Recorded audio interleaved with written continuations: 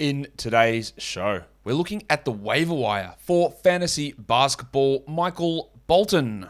Thanks, Josh. It's Michael Bolton here, and it's time for another episode of the Locked On Fantasy Basketball Podcast. Let's get to it. Let's get to it, indeed. You are Locked On Fantasy Basketball, your daily fantasy basketball podcast, part of the Locked On Podcast Network.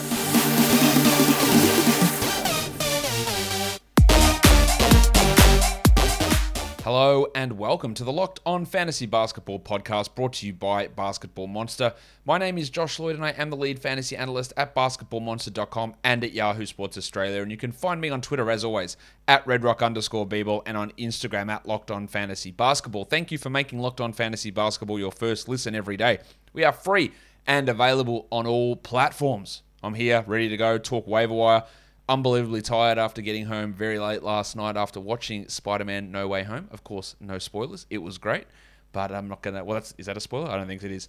It was great. We're not going to get into the ins and outs of it. Maybe we'll give that a couple more weeks before we discuss the movie on this show. But we're here to talk waiver wire because fantasy basketball, of course, is... No, it's not that.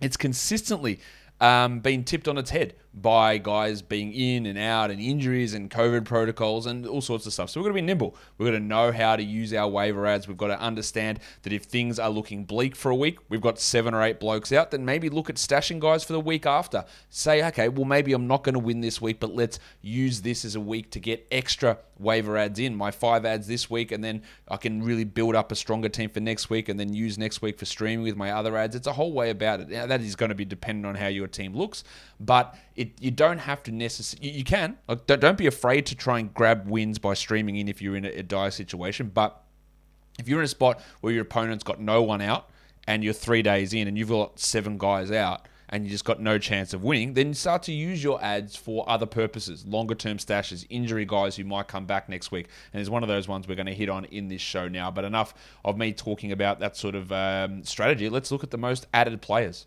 in fantasy basketball over the last 24 hours or so. And it starts with a couple of players in LA because, of course, the news that we headline is Paul George is out at least 3 to 4 weeks. He'll be reevaluated in 3 to 4 weeks with a torn UCL. We don't know the severity of that tear, of those ligaments in his elbow. It looks like they're going to just attempt to let rest heal it, and then it'll be reevaluated. Woj did not sound particularly positive when they was like, okay, 3 to 4 weeks, that's cool. And he's like, and then they'll reassess, but they don't know how long it'll be, and they don't know if he will play again this season. That is horrifying news if you have Paul George or if you're the Clippers. Now, there are two, as with nearly everything, there are always multiple, ideas or schools of thought. That's the phrase I'm looking for. So as soon as this happens, and as soon as this news comes out, it's like, well, Kawhi's definitely not coming back. The Clippers are going to pack it in. They're going to tank.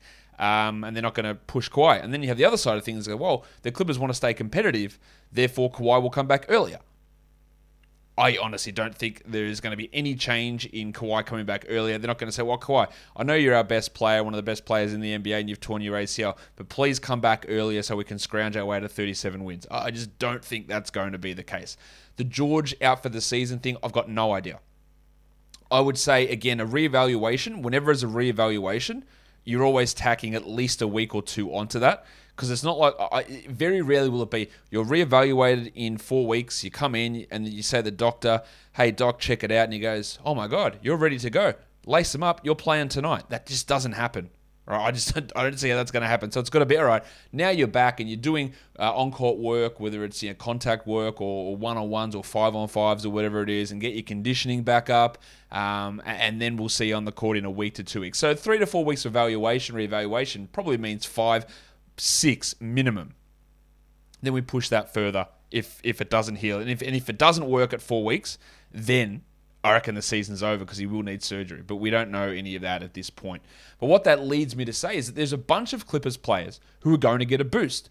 And in terms of who gets the most value, it's a real coin toss. Now, people, the vast majority of people, are thinking it's Terrence Mann. He's the most added player. You combine that with Reggie Jackson being in COVID protocols, and Eric Bledsoe's been added in a lot of spots. And I agree that both of these guys should be added. Nick Batum should also be added, as should Luke Kennard. And again, I think it is just an absolute coin toss as to which one of these guys is going to be best. Marcus Morris is in COVID protocols. Add him, because he'll have increased value. Isaiah Hartenstein's out with an ankle injury. Add him. I think we're going to go to a situation where we're going to have Reggie Jackson, Terrence Mann, Luke Kennard, Nick Batum, Marcus Morris, Ivica Zubac, Isaiah Hartenstein, Eric Bledsoe, perhaps, all valuable in 12-team leagues. None of them topping through the top 90, but all of them being in the top 130. I think that's probably what's going to happen. So in terms of who's the best add, I honestly don't know. I don't have enough distinction between those players, Manns, Bledsoes, Batums, Kennards, to say, or Morris, to say, this is the guy you must add in all circumstances. Some nights it'll be Kennard, some it'll be Mann, some it'll be Morris. And I'm talking about this one a lot, but it is a big story at the moment in the NBA. So I think all those guys are an option. Deeper leagues, I don't think BJ Boston's going to be a 12-team or 14-team league guy, but deeper leagues, BJ gets an increase in his value for sure. It definitely gets larger for him, but it's not enough. With all those blokes ahead of him in a 12-team, I wouldn't have thought. Let's go to Miami, because Bam Adebayo's out, The Undertaker, Dwayne Dedmon's out, so it's Omer Yurtseven time. Add him. Yep, he's going to have value for at least 2 weeks here while Dedmon's out. Again, the 2-week injury for Dedmon sounds like bullshit. I would say that's 3 to 4, which is about the time that Bam appears. So we'll talk about Dedmon. Actually, let's talk about it now. Jack Armstrong, what do we do with Dwayne Dedmon? Jack, excuse me. Get that garbage out of here! Thanks, Jackie. And now Gabe Vincent is being added a lot because Jimmy Butler's probably returning, but Kyle Lowry's out. The confounding factor there, I guess, in Miami is that Caleb Martin is also returning. So he is going to get into that mix, but Vincent can be a straight swap for Lowry as the point guard. They don't want the Winter Soldier Max Strus or Caleb Martin playing point guard most likely. So Vincent is a really strong add. Frank Jackson's been added a lot because Killian Hayes, Cade Cunningham, Saban Lee, and now Corey Joseph are all in COVID protocols. And I believe Josh Jackson has jumped into COVID protocols as well. So the Pistons are getting smashed at the moment. They are without Cunningham, Stewart, Hayes, Olynyk, Grant, Lee, Joseph, Lyles, Jackson, Magruder. They're all out in COVID protocol. So yeah, Frank Jackson, he doesn't do much, but he scores. Matisse Thybulle's been added a lot. Not really sure about why you'd be looking to just scoop him in every situation. I guess it's to stream in steals for today. And Danny Green's out, but I wouldn't say he's an unbelievable must-roster player. Caleb Martin, again, I wouldn't be absolutely tripping all over myself to add him. Corey Joseph, well, that one was obviously before the news of him entering COVID protocol. Serge Ibaka, yeah, maybe 14-teamers with Hartenstein out. Not interested there. While Corey Kispert, on the back of his big performance last game without Brad Beal, I don't think that's replicable. He shot 86% in that game. So I wouldn't be looking at him as a 12-team league guy. But yeah, Joseph, Ibaka, Martin, and Kispert were 4 of the highest added players on Yahoo. And I just don't get all of them. I don't think any of them. Joseph, yes. Right? If he had have played, yes, a 12-team league guy. I don't think those other guys are, though.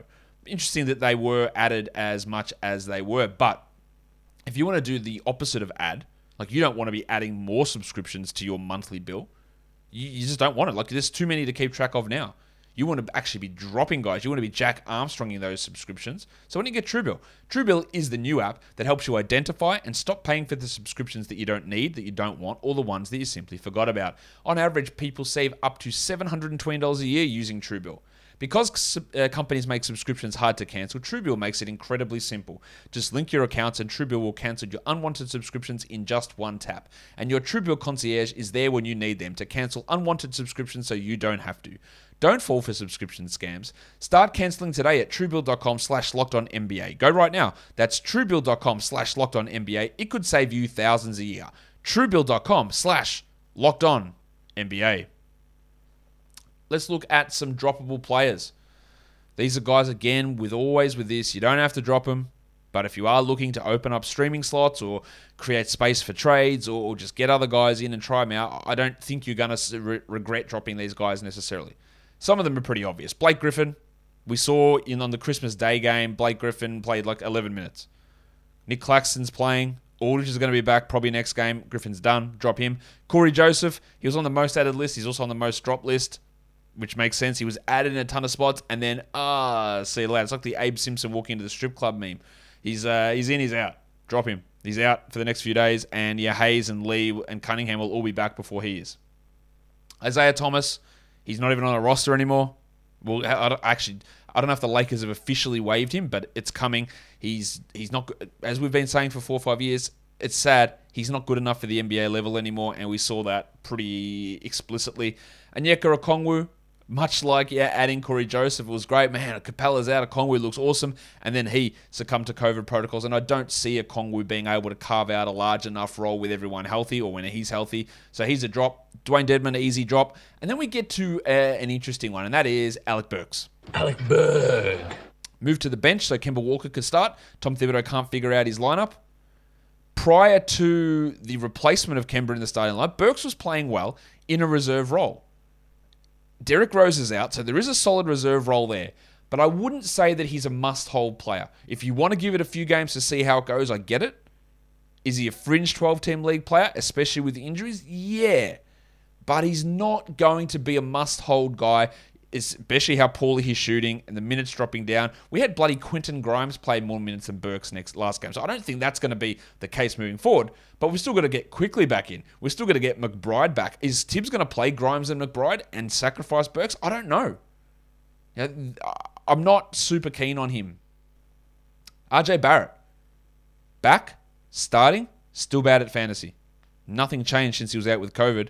This is not to do with him getting benched or seeing fewer minutes. He just is not a good category league fantasy player. In a points league, I would give him more leeway. I would hold. In a category league, don't worry about it. What's he going to do if he plays better? Not much. Steven Adams, not a must-hold player at all. Still rostered in a ton of leagues. While Grayson Allen, Dante DiVincenzo is back. The weirdness surrounding him coming off the bench, Grayson, is still up in the air. He had that weird stretch where he came off the bench. Jordan Wara played well, played big minutes. Grayson didn't play, then played 17 minutes. And then on Christmas, Allen was back starting. Wara didn't play at all. And DiVincenzo came off the bench. But Grayson Allen's at risk of losing that starting spot. But I don't even care if he's going to start or not because his minutes have been down anyway. And DiVincenzo's back. He's the clearest Jack Armstrong, I reckon, on this list outside of baby Blake Griffin. Get that garbage out of here! That's not true because Isaiah Thomas exists. But he's a clear drop. And then Shimra Kiki. We know that he was putting up okay numbers. He's in COVID protocols. And by the time he's back, Mo Bamba will be back. Jonathan Isaac won't be back because we're targeting 2026 for him to return. But they'll have Bamba, they'll have Carter, they'll have Wagner. So Kiki goes and plays 20 minutes. Thanks for your service. I'll see you next time. Let's look at some must-roster players. Again, these are guys who are floating around on waiver wires who probably shouldn't be. And it depends on your league and where you're playing, whether they are available. But Kelly Olynyk is a really interesting one.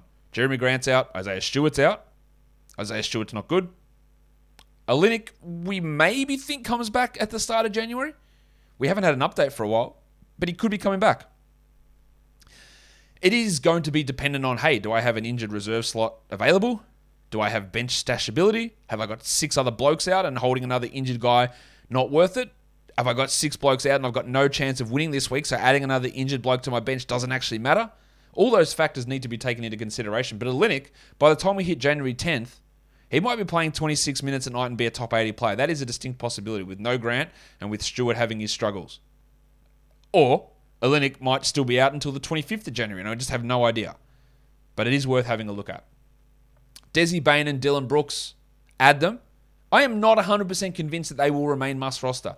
We saw last game that Memphis played. There was some struggles trying to fit in with Melton playing well with Jar there. And this is the concern we have with someone like a Brooks or a Bane who don't contribute much more apart from scoring, and it requires a lot of volume to get there. Their value might not be sustainable. But add him and let's see what happens. Josh the Hitman Hart is still... I don't know what I was going to say. They're faggering. I was going to say kids cover ears. Fucking staggering. But I didn't. It's staggering to me that he is available in as many leagues as he is. Zion's not coming back, mate. He's not coming back until at least All-Star. And even then, I don't know when he's coming back. Anyway. Jared Vanderbilt's out for COVID protocols. He might miss 1 or 2 games. He's been dropped, as has his teammate Patrick Beverley. I'd be adding them. These are top 100, top 90 sort of players. And when you've got to miss 2 games, yeah, you add them back.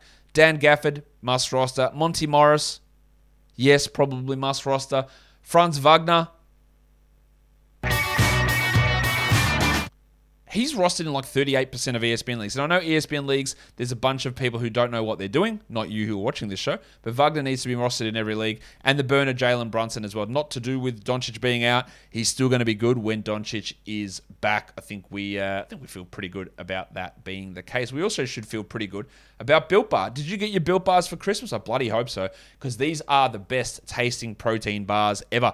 As long as you did what I suggested, and that is not bring up your favorite flavor at Christmas lunch. Did you have to punch your grandma because she said that mint brownie was better than coconut? Now, punching your grandma's not on. But over a Built Bar flavor, sometimes tensions get escalated. If you're looking for the delicious treat that's going to be good for you, 130 calories in most bars, low fat, low carbs, low sugar, but also high in protein, and the deliciousness off the charts, that's great. You want to jack up on proteins? There you go. Right in your Built Bar. So go to Built.com. Use the code LOCKED15. Get those Built Bars. Send a box to Granny to apologize. Send her favorite flavor. She's a mint brownie girl, so send that over to her. She'll love it. Built Bar. Built different. Just like those ad reads are. All right, let's go to some upside grab players. Is this an upside grab player, Peyton Pritchard? He's playing really well. There's no Josh Richardson. Dennis Schroeder is in COVID protocols. By the way, droppable players, Dennis Schroeder, put him on the list. I know that people criticize me for my hatred of Dennis Schroeder. I just don't think he's a very good NBA player and that his role is going to get squeezed. And we have seen that already. And him getting squeezed means Peyton's coming up. Now, it is going to be hard with Smart, Brown, Tatum, Richardson, Schroeder for Pritchard to get enough minutes. But he's looking really good. So a trade could come. Marcus Smart's name's been bandied about. I don't think that happens. Dennis Schroeder, mate, they'd love to trade him and get something back, I reckon. And Pritchard could find 25 minutes a night. So that's why it's an upside grab. Marquise Chris. We already saw one 10-day hardship guy in Alfonso McKinney get signed rest of season today. The Bulls waived Alize Johnson and signed McKinney. Chris is a chance for that. I thought he's played really well. He's better than Moses Brown. He's better than Willie Cauley-Stein. I don't think they'll waive Cauley-Stein because it'd be a pretty bad look when a bloke's been out for 2 months for personal reasons. But Chris has looked good. Maybe he's more of a name to watch than to grab. John Kuminga. Hard to see him getting a 26-minute-a-night role rest of season. Andre Iguodala's knee's been bothering him all year. Otto Porter is far from a bastion of health. Kuminga can easily overtake Juan Toscano Anderson. He has impressed me more than I thought he would this season. I thought that he'd be just completely lost, and he's still going to have efficiency problems, but he's been excellent defensively. And if you can earn that trust of Kerr and then a couple of injury things work his way, he's got some nice upside as steal and a block per game guy, some good scoring, and hopefully good efficiency playing in this offense. Deuce McBride, I don't know where it's going in New York. Did they just move Burks out? Do they play McBride in Rose's spot? McBride's got a great fantasy game, assists and steals with threes. It's really good. And Kemba can always get hurt. There's a lot of things that can change in New York and a big opportunity without Rose. And then lastly, Davion Mitchell. This is just looking and going, well, maybe there's a trade. Maybe Hield is gone. Maybe Fox is gone. Maybe both of those blokes are gone. So Mitchell could be just someone to stash in case a 30-minute role opens up. We don't know whether it will, but it could. And then some other names that are worth mentioning. I talked already about the Duck Luke Kennard. I think he is a 12-team grab. Karl Anthony Towns is out in Minnesota. Naz Reid's the starting center. A clear must grab if he hasn't been grabbed. Gary Harris. Oh, where's the Gary Harris button? There it is. Nice, Gary! He's playing really well. Terrence Ross is out. Cole Anthony's out again today with this ankle problem. Harris, at the moment, is a 12-team player. Malik Monk put up some big numbers for the Lakers on Christmas. Avery Bradley, Wayne Ellington, Kendrick Nunn, Isaiah Thomas, Austin Reeves. None of these guys are good. Right, some are more less good than others, but none of them are good. And Monk showed that if he can get some consistency, and if the coaching staff has any clue what they're doing, he can have a 30-minute role here. I don't know that I'm convinced that he will, but there is value in at least looking at it. Delon Wright, an excellent add in Atlanta with Trae Young out.